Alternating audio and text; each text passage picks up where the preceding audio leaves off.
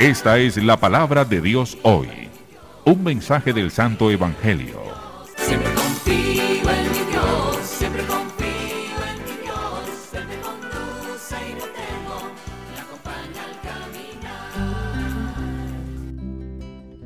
Cordial y bendecido saludo, le habla Gustavo Arias Gómez, sacerdote misionero redentorista en Colombia.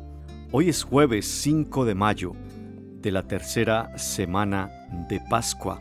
Meditamos la palabra de Dios tomada del Evangelio de San Juan en el capítulo 6, versículos del 44 al 51. Yo soy el pan vivo que ha bajado del cielo.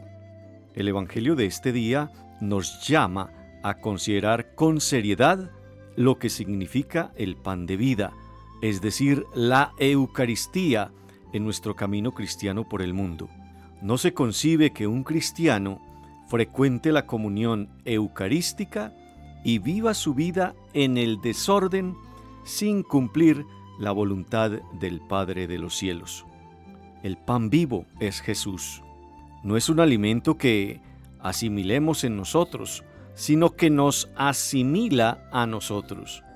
Él nos hace tener hambre de Dios, sed de escuchar su palabra que es gozo y alegría del corazón.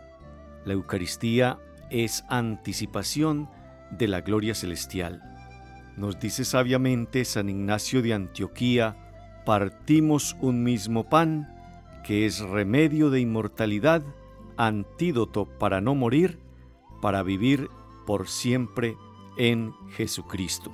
La comunión con la carne de Cristo resucitado nos ha de acostumbrar a todo aquello que baja del cielo, es decir, a pedir, a recibir y asumir nuestra verdadera condición.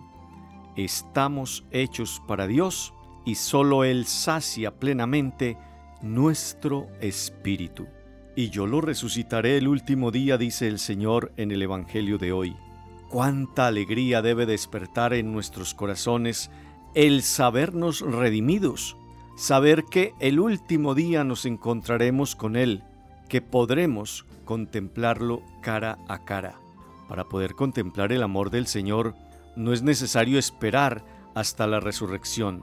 Lo podemos experimentar desde ya en los sacramentos, en la Santa Eucaristía, que es el centro y culmen de la vida del cristiano. Tengamos muy presente este mensaje clarísimo de la palabra de Dios hoy. El que coma de este pan vivirá eternamente, y el pan que voy a dar es mi carne para la vida del mundo.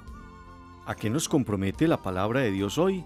A amar como Jesús e ir por la vida al encuentro de Dios en la fe, en su palabra, en la Eucaristía, en la oración y en los sacramentos. Tenemos hambre de Dios. Necesitamos el pan de vida eterna. Oración. Amado Cristo, tú te quedaste en la Eucaristía para alimentarnos con tu cuerpo y con tu sangre. Todo un Dios omnipotente quiso hacerse pan para estar junto a nosotros. El pan vivo que bajó del cielo para ser comido y otorgar con su manjar la vida eterna. Este pan es verdadera carne. Este pan es Cristo verdadero. El pan que tú nos diste es tu carne para que el mundo tenga vida eterna. Amén. Dios le bendiga. Feliz día. Hasta nueva oportunidad.